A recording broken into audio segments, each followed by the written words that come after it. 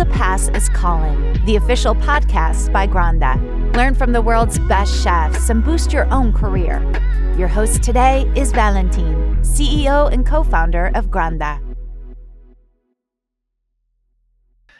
My guest today is Andreas Caminada. I mean, in the German-speaking area, I actually don't need to add anything because he's a brand itself. But for those who don't know him around the world, Andreas is a legendary Swiss chef who received his third Michelin star already more than 10 years ago. He's one of the most influential people on Swiss and also Alpine cuisine. In the small village of Fürstenau, Andreas created a unique food hotspot.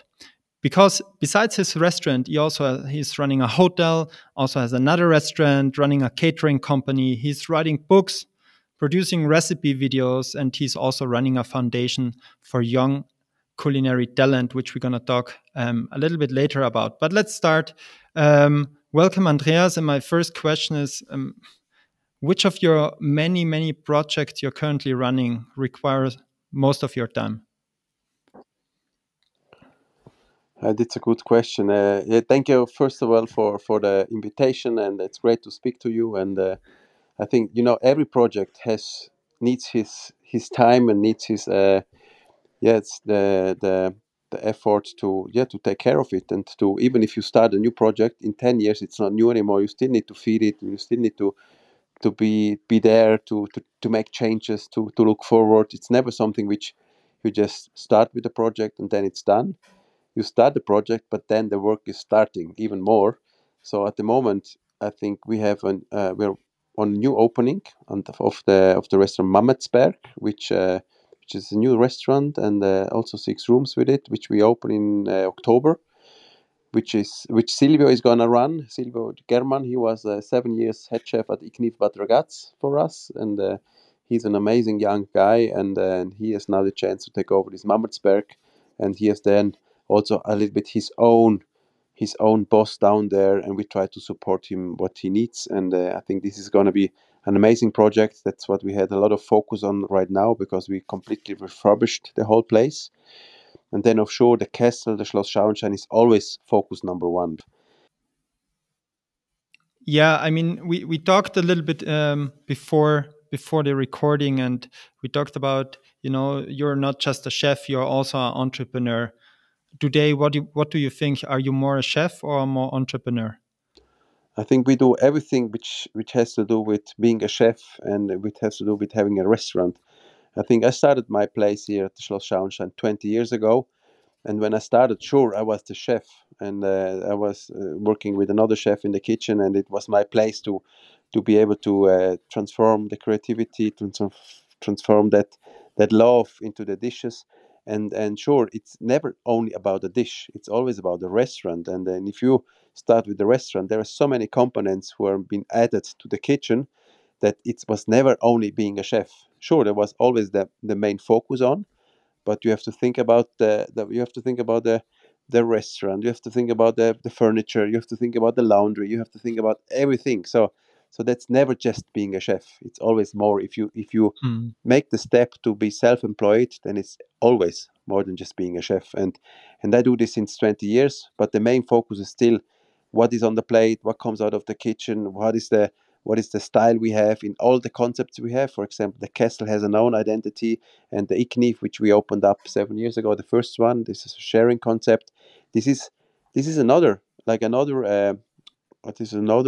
concept which we really wanted to create, which was a little bit different than the Kessel, but still with a very nice hospitality DNA, with a great quality, but not the Kessel and not the same than the Kessel. And so there was already a challenge to create something which is completely different.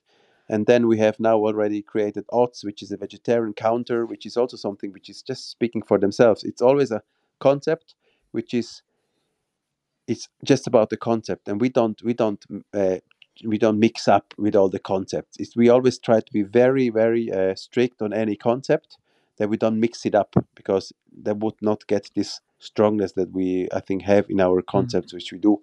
And but still, it's always driven by the food. It's always driven by the cuisine. Sure, after the food comes the presentation, which is a very important part. Then comes the atmosphere. Then comes the way how we serve, the way how the people walk around, what the music in the restaurant is. and so that's always a challenge. And I think, but it always starts with an idea: what could it be for a cuisine, for what kind of restaurant it is, for example. And Mm. that's food. So food is very important, and stays important. And I'm very active creating the menus with Marcel Skiba at the Schloss Schauenstein always. That's my main restaurant, and all the other concepts I start at the beginning with my head chefs there. I do brainstormings with them. I bring inputs in there, but they are finally being in their kitchens and then trying to Mm. really surprise the guests with the flavors and everything. But there I'm just more like a mentor. But they are all chefs that worked with me at the castle, so they know how we think about food, how what's the idea behind whatever. That's very important. But I'm mainly only taking care with Marcel together on the Schloss Schauenstein kitchen. Mm. Um, but besides all the culinary stuff, the gastronomic part you mentioned, there is a big, let's say, a little bit more unsexy part, which is, financing, organization, marketing, accounting, like all that business stuff on the side of a restaurant, which is, a completely different game. Do you take care yourself of that, or do you have someone who is running that? Because I read you have now 70 employees. That's like yeah, it's a big company, no? Yeah, we have 70 employees here in Fürstenau with the castle and with the Casa Caminada and the Ots. And then we have another around 70 people which are working on the Iknifs, which is also belonging to us from the concepts. So it's about 140 people. Yes, sure. I mean, we became bigger. I have, sure, my wife is working with me. She's doing all the finance, all the budgets, and all these things. But this is not actually unsexy. This is just a part of the game. And when I started over here with 4 employees, it was important to have these numbers under control. I knew, okay, I cannot open up and cook only with lobster and turbo and caviar and white truffle. That was from the beginning somehow like we cannot afford that. We have to use more simple products, more, yes, more like vegetable products, whatever, but not this only high-end product or like these very specific products like caviar and whatever. So our cuisine is actually from the beginning based on very simple products like a tomato, cucumber, onions, and all these things. And this is still actually a little bit of the main DNA of all the cuisines we do. It's a very product-driven cuisine, which are the products which are not high luxury. It's more like the normal products everybody knows. And that was like a key to be able to survive, because we opened up the restaurant. We didn't know if any guests are gonna come. We didn't want it to be like it doesn't matter. We just want to achieve stars or whatever. That was never the main goal. The main goal was to be able to create something and to surprise customers and to be able to survive and pay the bills at the end of the month and being able to pay the salaries of the employees. And that's so much pressure that you really always take care of these costs. And then that's something which I think Mm. every young chef So, should be aware of it. It's not so about, your kitchen style also developed out of a necessity of yes, staying yes, lean. yes, and being able to survive. And I try really to school all my chefs and all my employees that is a very important part. It's nice to work in a hotel and the hotel says, "Hey, we want 3 stars. The cost doesn't matter," but that's not reality. And I think this is anyway not a good way to show to us as chefs that costs doesn't matter. It always matters, because when everything when everything comes together, amazing dishes with an amazing atmosphere, and the costs are right, and the how you call it, and the turnover is right, and maybe also the earnings are right at the end, then it's perfect. Then it's a perfect restaurant. But if it's just cooking well and has just a great atmosphere, it's not going to survive. And a crisis like Corona, they're going to close this restaurant first. So it's always important for young people that they are aware of the costs. And how do you learn that? How did you learn that part of the business? I Did didn't learn you it. learn it by doing? Yes, so I didn't learn it in school sitting on a bench. I learned it because I knew, shit, I took over this place. I have to pay my rent end of the month. Oh, I have 3 employees. Oh, I have to pay their loan, the money end of the month. So I had from the beginning to take care of that. And sure, from year to year, you get a little bit more confident. You know, oh, hey, last year was not so bad. Okay, now we could rise a little bit the prices. We have more customers coming in. We had a little budget, and then you do a little bit more a progressive budget for the next year. So you learn to go around and to go along with all these things. But it's so important, and if you are really there and it's your responsibility to not fuck up, then you realize, then you just have to make it happen. And this is just like a main responsibility you have. And that's something maybe people don't call. Mm. Maybe there are some people who are not able to do it, but at the end, if you're not able to do it, then you just better Okay. if you stay just as an employee. So it's not necessary that everybody goes on self-employment. If somebody feels that he's not able to do that, and this is maybe a number too big, then he should just work somewhere where he's happy and where he receives Mm. his monthly salary. I think not everybody's meant to be a self-employed. I think, but I had very early already this feeling of, hey, I want to decide by myself how the plates are looking. I want to decide how the restaurant is looking. I want to take responsibility for that. To yes, I really had this burning inside of my body Mm. that I said, hey, I want to be self-employed, and this as soon as possible and as young as possible, because this is something which you just feel, and then you just have to follow and And make the right decisions. is there a single most important tip you would give someone who said, okay, I want to go in that game, I want to found my own company, I take that responsibility, I'm going to run the business? Is there a single most important tip you learned where you said, okay, take care of this or be aware of this? I think never spend the money before you don't earn it. I think that's something. Maybe you need to make some first investments, but afterwards, never. I was never buying a machine if I couldn't afford it. I was always like waiting, putting it on my priority list, but always waiting till I had the money, and then I bought it. So to be aware, to not just spend out the money, because first you need to earn the money before you spend it. So that's, I think, a very important advice. And the other advice is sure also being patient and really have a long term thinking of a project which you start for your own. You make it for yourself, and it's your company. So you cannot come after 2 years and say, I have to work too much. Maybe it's not the right decision. I think you need to be aware that it's going to be so hard to build up something, to build up a reputation, to build up a team, and to build up a guest community. That takes time. So I think patience is quite important. Mm. And what motivated you? uh, there are always highs and lows, and sometimes, I see it by myself was also being an entrepreneur. You have fuck ups. What motivated you to push through the hard times? Was it a bigger vision where you said, like, I still believe in that, or what was it?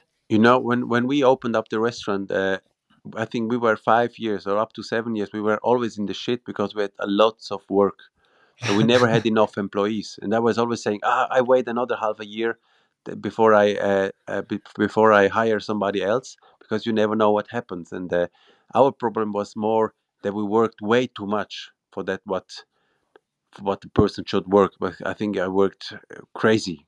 It was crazy from morning 6:30 to make breakfast for the hotel guests. We had only 4 rooms, but even them, you needed to serve a breakfast, then having lunch, then having afternoon the check-in, then having the dinner, then waiting till the guests go to bed, then cleaning up. So they went from, let's say, 7 in the morning until 3 o'clock at night. There was always working through. It was so heavy. There was more our problem that we were waiting too long till we hired somebody. But it was also important because we didn't want to. You don't want to get too lazy and to start and putting in too many employees, because then the costs are maybe just overtake you.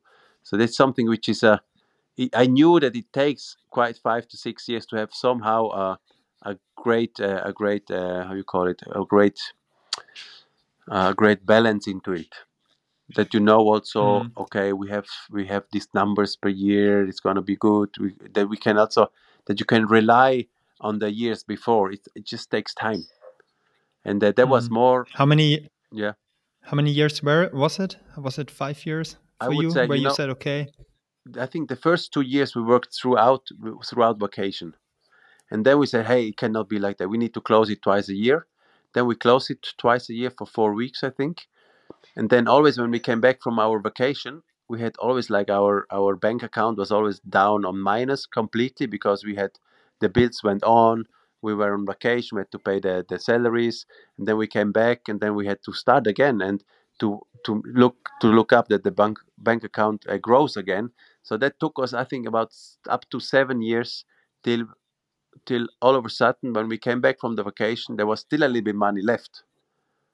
So it's just because you just have this cost coming in. So you have to pay the tax, you have to pay the how you call it, Mehrwertsteuer and all these things, and this takes a long time till you have a little bit of a good balance into that. yeah.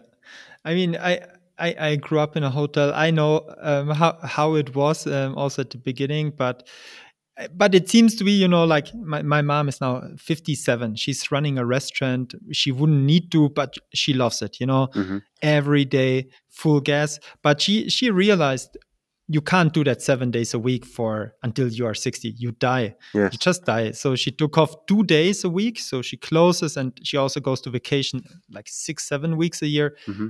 And still, at one point the revenue stays the same because people know you have quality, you get more creative, you have more energy. And I think, people might underestimate you. Yeah, you can do 5, 6, 7 years your hours you describe, but you can't do that forever. Don't Exactly. and and how do you find the balance today for yourself, that you say, hey, also take some time off? Yeah, it is still hard because we have so many projects, but I choose to make this project. So I was aware to be able to that I know I have to work hard for that, for the new project, even more and even more and even more. But still, it's the passion who drives you. It's the passion for Mm, change, the passion for to create something and to leave a mark somewhere, a stamp of the work or of the ideas or the different concept. I think that's the driver of everything. And it's also important for your employees that they feel, oh, there's a lot of energy inside. They change a lot of things. They move mm, forward. They have concepts coming up. So that's the energy who I think it's very important and necessary for our company. But mm, still, we close our restaurants in Fürstenau, for example. We close 11 weeks a year, and that's why we said, hey, we need to give to our employees as well enough day off. We need to have like the overtime they do, they have more vacation instead. So we try to be very in balance to work and life. Sure, there are some sequences which are maybe a little bit more intense, but then it's another sequence, like for example from May till end of October we work actually through without vacation. That's quite a long period. But then end of October, middle of October, we have 3 weeks vacation. Then we come back. Then we work like till middle of December. Then we have another 4 weeks vacation. Then we come back. Then we work, I think, 2 months. Then we have another 3 weeks vacation. And then this long period is coming. So we try to really have this work-life balance somehow in a good in a good mm, in a good balance, in good balance. And mm, and the employees, they like it as well. They say, hey, we have a lot of vacation. We could also start with a 4 week working day instead of doing 11 weeks of vacation. We could do the normal official 5 or 6, and the rest we could just open up only 4 weeks a day. But I think when you mm, talk to our employees, they always say, no, no, 5 days is fine, but the vacation is amazing. So to have 2 times a mm. year, 3 times a year, at least 3 to 4 weeks vacation, that's also a lot of, that gives a lot of freedom as well. But you have 5 days a week open, Yes, in or Fürstenau, where the Kessel is, the Schloss Schauenstein, and Casa Caminada, and Ott's restaurant, the vegetarian, we close always 2 weeks, 2 days a week,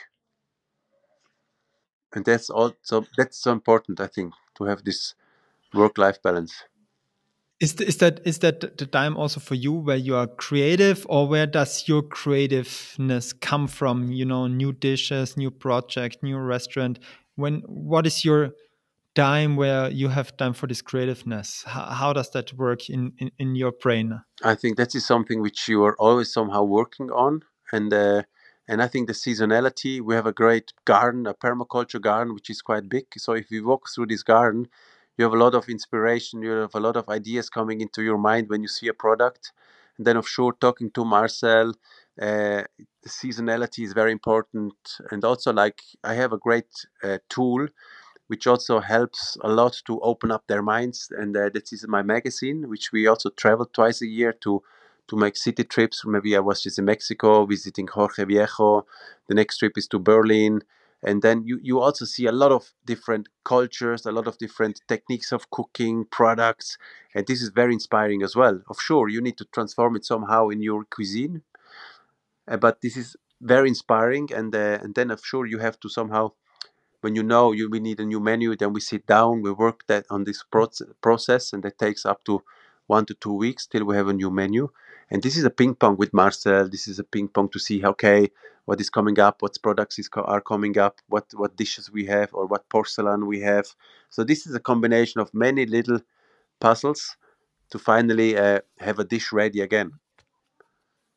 Mm. And your menu today still looks like, okay, most likely not, but from the product still like, so the idea and the philosophies, it's still the one you had at the beginning. Did you take care, what types of products you use, and it's not the hammer and the caviar and stuff? Yes, I think we even went more into the regionality. Maybe we started 8 years ago, even to be more focused on that, or with another thought behind it, with more appreciation offshore as well for the local products. And we involve, for example, we have a classic dish which I think the first time we did it was 3 years ago or 4 years ago. It was like a pork neck with dried pear and some onion and some chili oil.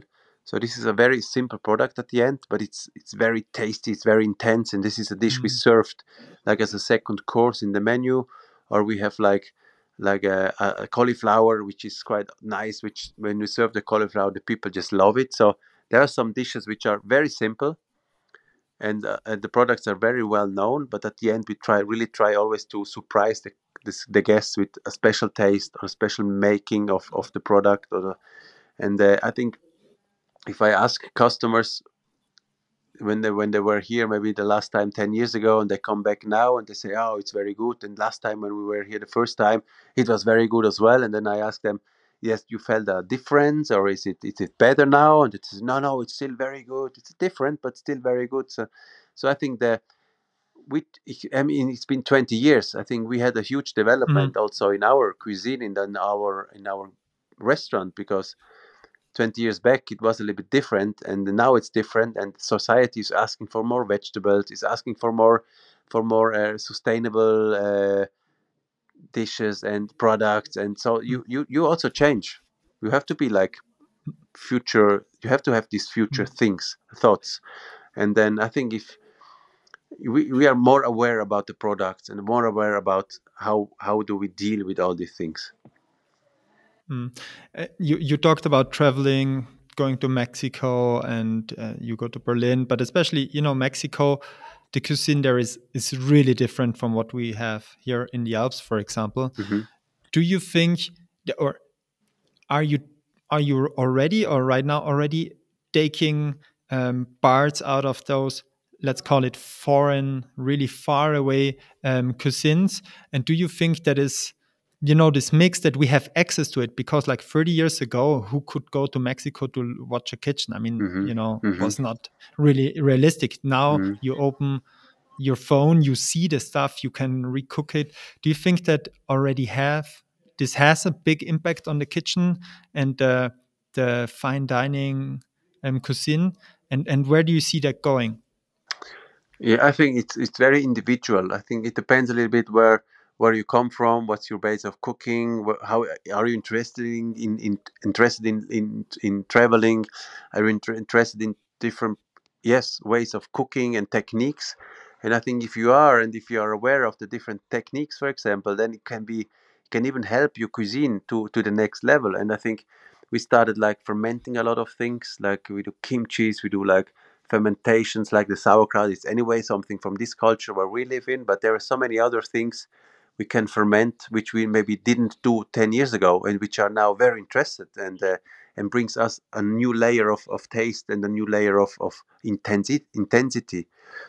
And then that's very interesting, I think. And if you're not open-minded, you will never discover this. And And I think you can also transform like old techniques or the other techniques from other cultures into your with the products from your region, and but with the techniques from other countries. And that's, I think it's very important. And at those days, we, for example, when we were in Mexico, we smuggled like the nopales, the the cactus leaves, the big ones. So Yeah. we were able to smuggle 3 pieces, or we took them into Switzerland. We put them into our garden downstairs, and they're like big plants now. And the nopales, when you Okay, they are try this, growing. this is so interesting. This has a sourness and a crunch somehow, like a special bite when you bite on it with the sourness. This is a very special product, which is so interesting. And the same is with tomatoes, with sort of tomatoes, or with sorts of herbs or potatoes, or it doesn't matter where. You can get seeds from chef friends, or and you take it from a country you have been in, and then you can plant it here because we have a great climate. We have wasabi in our garden. We have lemongrass. We have different chilies. We have melons. We have artichokes. We have so many different kind of products which we maybe 20 years ago we not even thought about to plant it in our region, but they're all working very well. So, and that's regional cuisine for me because we have it in our Mm. own garden. It's not like a very traditional regional cuisine. That's what we do in Casa Caminada, which is very traditional. We cook all its traditional dishes from the region, but in the castle we use products which are growing in our garden, and that could be everything. That could be nopales. So we could do like a taco next week on the menu because we have a lot of cactus into our garden now. So that's I think that's our type of cuisine we really represent at the castle, is having something which is tasty, which gives different layers of taste with different products and with different maybe inspirations from all around the world, but still done with the local ingredient Mm. because we grow it in our own garden. So that's a little bit the philosophy of the castle. And did you read the Modernist Cuisine? This book, this massive five. I must say, It, I order it. I have it at home, but I think I never spent more than 5 minutes on looking into these books. But I have it in my library. But I will look at them when I'm retired, I think. yeah, then you probably have more time. But Yes. what I read a little bit the history. I'm super interested in history and the history of food. And when you read the history of food in Europe, what in Italy, what people were cooking 1,000 years ago has nothing to do what we think is Italian cuisine today. Nothing, Yeah. literally nothing. They were cooking with um, some fish fond and stuff, and really different. So when you look today, what is classic Italian? There Yeah. is tomato. Okay, tomato is not coming from here. That's Yeah. obvious. So, and people thought it's poisoned or it's actually dangerous. Then Uh-huh. you have polenta, Yeah. not coming from here. And I think that's now those things are just faster because we can fly around. And I agree with you that you say, hey, it's local because it grows here. Hmm. And I think that maybe it's a change of mind. We're gonna see as well that in the Alps a lot of things grow there. Hmm. So maybe there's also potential in the future. Yeah. And just to I talked 2 weeks ago from Mauro Colagreco. I mean, you know him, Yeah. and they have this huge garden. They just told me about the garden they have, and like I don't know, 50-60% of the ingredients they grow themselves. Hmm. Is it you talked about your garden? Is it similar, or is it just parts of what you cook, or Yeah, we sure at odds we took, let's say, 95% out of the garden.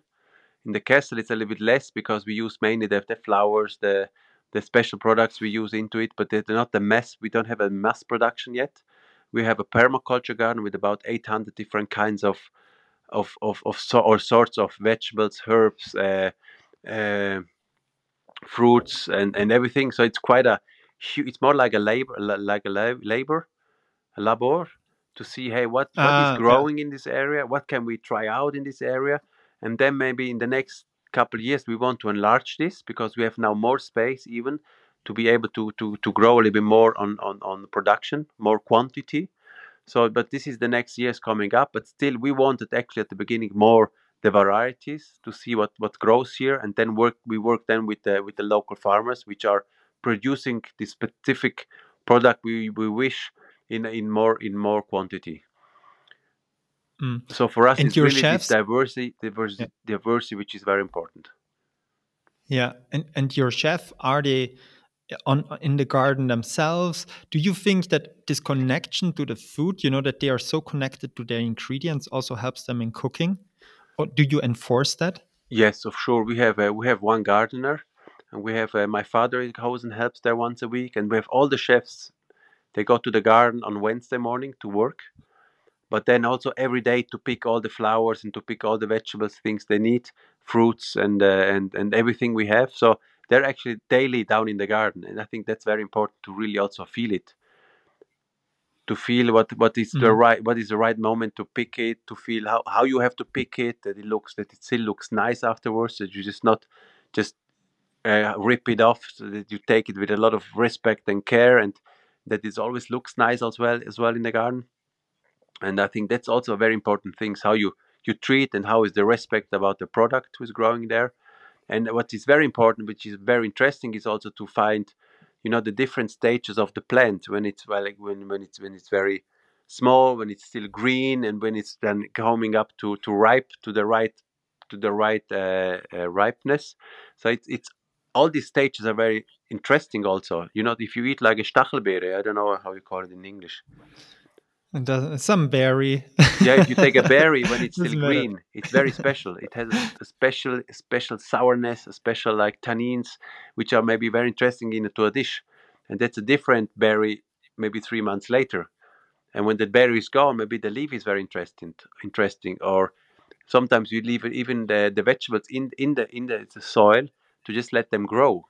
And if you leave like a kohlrabi into the soil, or like a cabbage, all of a sudden you have a huge plant with a lot of flowers. And if you take and grab the flowers, you can feel the taste of the cabbage. So I think a garden like we have downstairs, it's a huge how you call it, a base for creativity, because you find all the stages, and sometimes Mm, you just let it grow, and then magic mm, happens sometimes. So that's mm. our I think that's our advantage to all the gardens, because everything which grows there, maybe you cannot even like order just by this food supplier.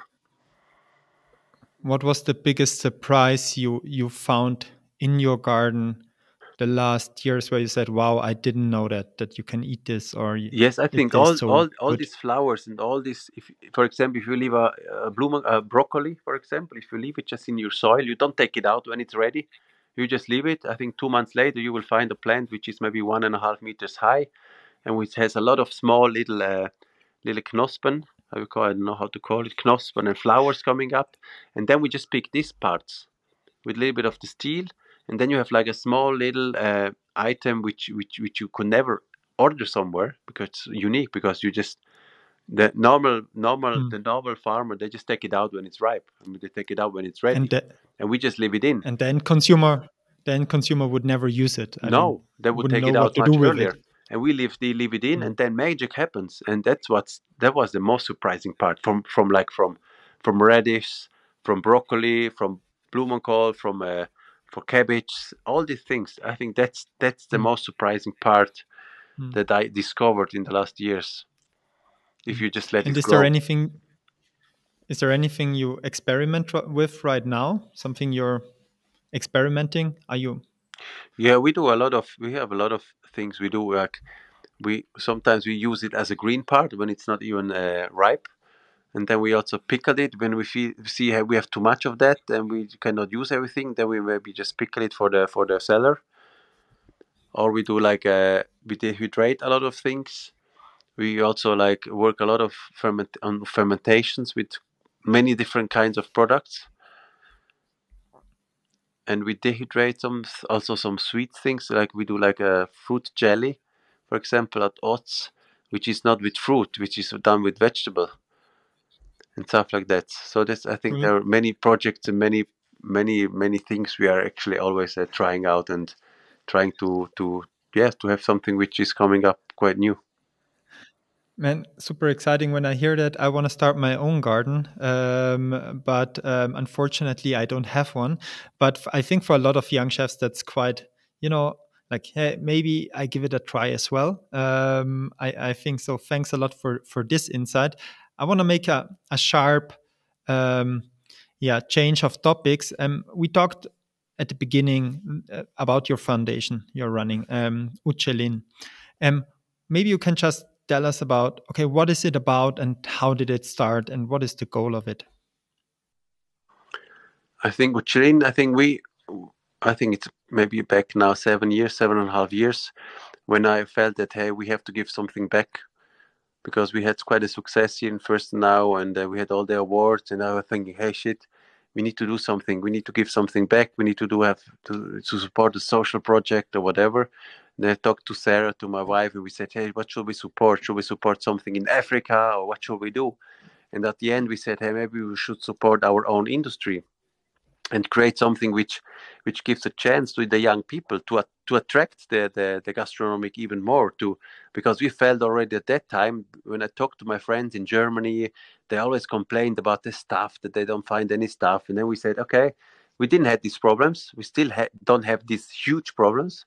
So, and we said, but maybe we should create something like that to attract the, yes, to maybe change the attitude of the industry as well, and also maybe to change the to bring the gastronomic world into a better light. And then we said, okay, maybe we should create something which gives the chance to young people to travel the world. We have all these contacts, we have all these friends out there in the world which have the same passion like us. Let's ask them if they would be part of this program, that we can send these young people to their places for 4 weeks. They don't have to pay anything, we take over all the costs, and let's create like a foundation which is maybe like don't have to pay tax, which is an NGO, which is like also like controlled by the state, which is like, it has nothing to do with my company. It's something which I did privately at the beginning, which is privately, and which is a foundation which is independent. And then we did some research on all these possibilities, and then at the end we said, hey, we found a foundation with the purpose of supporting young chef and service talents. And that was the purpose. It's still the main purpose. And then we started like collecting from every menu we sell. We started collecting like 2 Swiss francs, and then we said, okay, let's do one charity a year, maybe to get a little bit money into the foundation as well. And so we started collecting from our restaurants we have, and from the charities, and I think it's now been 7 years. We had already more than 45 people on the program. We supported 45 people. I mean, one program cost us $15,000, and I think we are still in the start. We're still a startup at the end, but I think we have a super base now, which is there's a lot of knowledge already behind. There's a lot of possibilities for the future. We hired now somebody who works only for the foundation, because so far Sarah did it, my wife mainly, and I supported her. And now we are really able to go out and reach out to even more young people, that they know that there is a platform that they can apply. They have to be at least 3-5 years on their jobs or in the gastronomic world. They cannot be older than 35 years, and then they have the chance to really travel the world for 5.5 months, going to the best restaurant of the world, and visiting the best producers, like for example, like an oyster farm in Belgium, or like a butler studies in London, or like a whatever it is. You can choose whatever you want. We make it happen, and we take over the costs. And we don't want anything from them. We just want the people to come back after 5.5 months. Then they have to create a product, and then they're free again. They don't have to pay anything back. It's just like something for the industry, and it's our contribution for the future, and our contribution to this beautiful industry. Okay. Quick stop there. I mean, it sounds really crazy. So what I understood, because we have a lot of young chefs listening to that, and I think that caught their attention right now. So if I can be from anywhere, any chef, yes. Or is it Swiss specific? No, it's worldwide. Okay. We have now, for example, a Colombian guy on the program. Then we have one guy from Thailand on the program. Then we have like a German one, and an Austrian, I think, and then another Swiss. So it can be from everywhere. It depends a little bit if it's like a very random country which is very very dangerous, which is very difficult to get the visa to bring it into Switzerland and into Europe, then it's maybe then our hands are like then we cannot do that much. But if somebody comes from Malaysia, if somebody comes from Italy, or even like from Peru, it doesn't matter. They can try it from wherever they come from wherever they come from. Everybody has a chance. It doesn't matter what religion or what color of skin. It doesn't matter. And I mean, you apply, and how does the application process work? How do you decide? Okay, we go for this person, and how many per year do you take at the end? You can apply twice a year. So now September is like it's the portal open. So we do it always in March and in September. You go on our website. You have like a form which you have to fill up, and then you just send us a letter of you want an application letter, and then if everything is done correctly, then we take it out, and then we have like a board of foundation meeting, and then we look up all the candidates, and then we choose the candidates who can go on the program, and then we inform them that they can go on the program, and then we work out these travel programs with them, where they want to go and work. Is it Daniel Home? Is it Virgilio Martinez? Is it Geranium with Rasmus, or is it Alchemist? Or they can choose wherever they want to go, and we make it happen. And at the end, we had 45 people now since we started with the foundation. This year we had, I think, 2 times people going up with 8. I think this year we had 10 people on the program. And I think the dream is to have in the future 50, 60, 70 people per year on the program. I think that's our big vision, to really change the industry completely. Crazy. And what are you looking on the CV, or on the, do you say, hey, I want that you think big, you have a certain vision, or what? Because I guess you get a lot of applications, and maybe you can share how many applications you get, and what are you looking on that you decide, okay, I'm going to go. I think it should just be like very sincere applications, with a dream, with the possibility to raise up their knowledge. You can feel it when somebody does an application with a lot of love and attention, and you can just see if somebody is really motivated to go on the program, if they have the motivation to stay in there. I think for us it's very important that the people we choose are really staying in the industry. The chef who wants to be a chef and wants to stay as a chef, not somebody who wants maybe to be a hotel manager in the future. That's not the people we want to support. We support the people who really love their job, and we want to give them the possibilities to open up their eyes, and to see other countries, to learn other people, to get to know other people, other cultures. And we really want to be like a possibility for them to grow in as a whole person. And at the end, it's just about how the application is written, what's the motivation of it, and then it's quite easy to be taken. I mean, that's a good topic. We talk about also talent, culinary talent, and I just recently visited the United States, and they have the same problem there of finding staff. I know it's of course in Austria, it's in Germany, it's now even in Italy and Spain a topic where it never was a topic.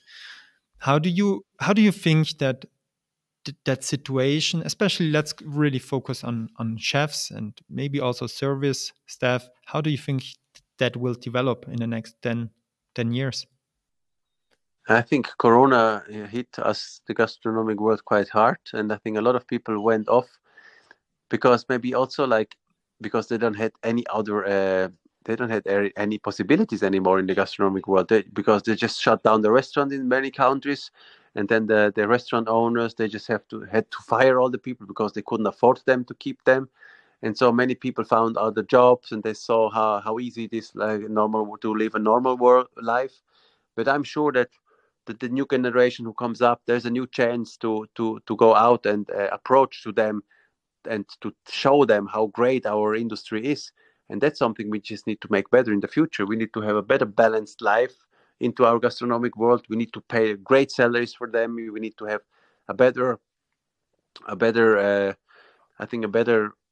work-life balance, but also a better culture and a better, I think, how you call it, not these rough situations, maybe more, a better way to work in a team, and to not this very primitive talking. And it's more about, I think we are able to change the whole industry. I think it's a chance also. When the new ones come up now or come out of school, that we really approach them to come into our industry and to see how great our industry is. I think it's also a chance, and I'm sure that many people who left the industry, that they are going to come back. I think in 1-2 years this problem is hopefully going to be solved, because I think many people are sure missing this special energy which happens in a restaurant, and in a restaurant which you can bring a great meal to the table, and yes, let the guests discover an amazing meal and an amazing experience. I think that's a feeling you get, which is unpayable actually. And I'm very positive that more people are going to come back, and I'm sure that our foundation Michelin is maybe doing a little part, but maybe in the future we'll have even a more impact part to really showcase how amazing our gastronomic world is. Yeah, and I mean what you said. People left, and some of them they went to working for Amazon in a fabric or stuff. So what you said might be really true, that they say, hey, maybe that's also not the life I wanna live. Yes. Yeah. Then talking about Amazon, talking about the future, also the chef job itself is changing. We see also, we see new machines coming to the kitchen, new technology. How do you really let's get a little crazy and think in the future? How will the job as a chef look in the future? How do you think it will develop? Do you think it stays the same as it is because it's not changeable, or do you think it will change? And if you think yes, it changes, how will it look like? I think the only thing who will change maybe even more is the life-work balance, that we give them more chances and more like balance, that it's not only work, that you have also a life beside. But at the end, you want to cook like grandmother and to surprise the guests with maybe some new techniques, whatever. But at the end, the taste is everything, and the product and the best product you use, and the thought about sustainability, and the good feeling of a good product, which is treated well, which is grown in your own garden. I think that's something that's going to change. But as a chef, I think it has to do with passion. It has to do with a special feeling you have to cook, with the love you put into a dish. That's something you cannot motorize. It's something which no machine can do. It's something maybe a machine could help to do it even better.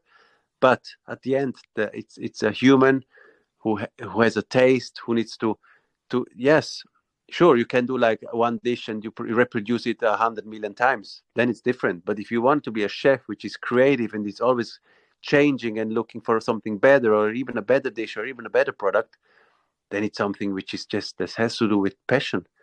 And this is not something which anyone can replace. It's impossible. I think the position as a chef, I think it's in the future even more appreciated. It will be better paid than at the moment, I would say. Has maybe better conditions to work. And but at the end, the price of the menus are going to rise, because the customer has to pay more for a product and for a great dish. And then it's also affordable for the chefs to have a good salary and to have a good work-life balance. But at the end, the customer has to pay it, and I'm sure the less people who work, the more appreciation is from the customer, that they still get some restaurants where they can go and be served and they can eat well, so they're willing to pay more for that, I think. But at the job as a chef, I think it's going to stay. It's because the base is a passion and the love for food and the love for a great meal. I think that's the basic of a success. Yeah, what you said is, I think it's really important that, when there are more chefs or more restaurants or less restaurants with where you have high quality, I think the appreciation will increase, because you don't, it's not this commodity anymore, where you just go and you pay €5 or Swiss francs for, I mean, in Switzerland, you never pay five francs for anything, but in here in the Eurozone, pay €5 for a dish and you just eat and then you leave. And Yeah, that might really change. So I agree yeah. with you. And And also the appreciation to good products, and not this mass production on poultries, or the mass production on meats. I think this is also like, I think we will be greener in the future, and there will be more regulated how to grow like animals and stuff like that. I think we are in Europe. We are very well educated, and I'm sure everybody wants to be sustainable. Everybody is taking care more about the sustainability, about how are the staff treated, where is the product coming from, how is the environment of all the employees, how is the gender politics, how is whatever. There are so many topics to come together, which you have to bring that into the future. And every restaurateur and owner of a hotel or restaurant has his responsibility to bring his company to the next level, to the next step, to make it better for our employees, to put more effort into that, to get to pay better salaries, to higher up the prices, to be able to pay more salary. So I think this is going to change even more in the future. And I mean, besides all the projects you have a lot of different projects. You talked about them, your restaurant, the foundation, and a lot of things. Let's assume money doesn't play a role. Okay, you have 10 million Swiss francs, 10 million euros. What project would you follow? What would you do with it? I think I would still keep going with the foundation, because I think this is the most sustainable project we have, and I put a lot of effort into it, which I don't earn any money, and that I don't want to earn any money. I want to give something back to the young talents and give a chance to them, and that is something which we could use quite good into the foundation, to really be able to put hundreds of students on the program every year. This is the future, and this is also our goal, to be able to do it in the future. And I would take this 10 million, put it into the foundation, and start growing up a little bit more the back office of that, to be that we can then be able to put much more people on the program. I mean, with 10 million, you can send a couple of people around the world, which, I mean, I love the idea of the foundation. Super, super interesting. I guess you also will receive some applications after this podcast. I mean, it's super interesting. Let's wrap up. I have two final questions for you, which I ask every guest I have on the podcast. And the first question is, what is the best dish you ever made, and what made it so special? Oh, there are many, I would say. But last fall, I did a dish. We had a lot of onions. We have one farmer who's just next to our village, which were growing 25 different kinds of onions. So I said, yeah, we take 50 kilos, I think, each or whatever. And then we had these onions, and we said we need to do an onion dish. What should we do? But all these normal things like braising it, like cooking it, we did everything. But it was like a little bit unsexy. And then we had a lot of physalis also in the garden. And then I started working around the physalis and around these onions. And then at the end, we came up with a beautiful dish, which was just onion and physalis, served cold, made like a very cold onion, onion vinaigrette, and then all these different kind of onions, and then the physalis with it, and some different kind of oils, like a chili oil and stuff like that. And it turned out to be a beautiful amuse bush, which I think it's one of these dishes which it's quite a dish which represents our cuisine quite well. Or maybe our head salad. It's like a salad I started doing 2012. It was like a salad sorbet, or salad ice cream, salty, and we still have it. But every year we do it a little bit differently, and I think this is also like a dish which the people just completely go crazy for, and this is a dish I think which it's never getting boring. And then is another dish, for example, did a dish last year with kale, different cabbage and kales, and this is also something which is so simple and such a difficult product to do something which is quite amazing. And we were able to create something which was also like a wow. It's cabbage and kale, but which just gives you this feeling of wow, this is an amazing dish which completely represents what you are and what you want to be. And I think I could count maybe another 10 to 15 dishes, but not more. Huh? I have a career of 20 years, and I have maybe Mhm. around, let's say, 20, 30 dishes which I still love and which I can still bring out and still make it, and they're still amazing. And there are other hundreds of other dishes which you maybe never would do again because you said, it's not in the time anymore. Mm. It was nice then, but I wouldn't do it anymore. And that's something which is, yeah, it's quite special if you have a dish where you feel already from the beginning, oh, this is a dish which is never getting boring. But it seems like it's or often it's really the simple things like the onions. You do something like crazy because onion is Yeah, unexpected. What do you do with yeah, an onion? And you get the flavors out and you make it awesome and everything. Wow, that's an yeah. onion. Yeah, and my last question, and let's assume you need to pick your last meal in your life, and let's hope It's gonna that last. you don't need to do that Yeah, anytime yeah. soon. But what would be your last meal? Oh, it's very difficult. I think when you're in a situation and you know it's going to the end, and maybe I hope it's gonna go another 40 years of sure. And but if you feel this is going to an end, I think then you just want to go back home. I think go back to childhood and eat something which maybe your mother already cooked, and maybe something very simple, very very homey, very like family. Yes, very.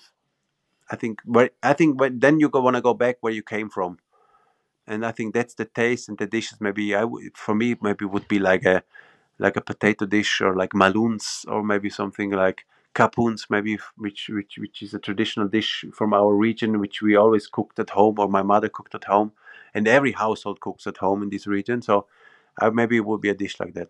What is capoons? Because I don't know it. Capoon is like a Swiss chard wrap. We fill it like with the Spätzle teig and dried meat, and like a special herb which is called arvocchuro. It's a mint type of herb, and then you have chives inside and other herbs, and then you have like the dried meat inside, and then you wrap it into a Swiss chard leaf, and then you cook it in a bouillon, in a broth. Some people do a little bit cream inside. Some people like make a gratin out of it with like a bit like cheese on top, or you serve it like in a broth with onions, and then you have these capoons, which is like these rolls cooked in this broth and served with a little bit of cheese and brown butter and fried onions on top. Very traditional for this region of the canton of Brison. Andreas, thanks a lot. Thanks also really sharing your story as an entrepreneur, as a chef. Your garden. We talked about the garden and also talked about business. And we talked about your foundation, Michelin. I will add the link to it in the notes so people can find it. So Andreas, thanks a Yeah, lot. Was great you're great to welcome. have you and all the listeners. We hear us next time. Thank you for having me. Thank you very much.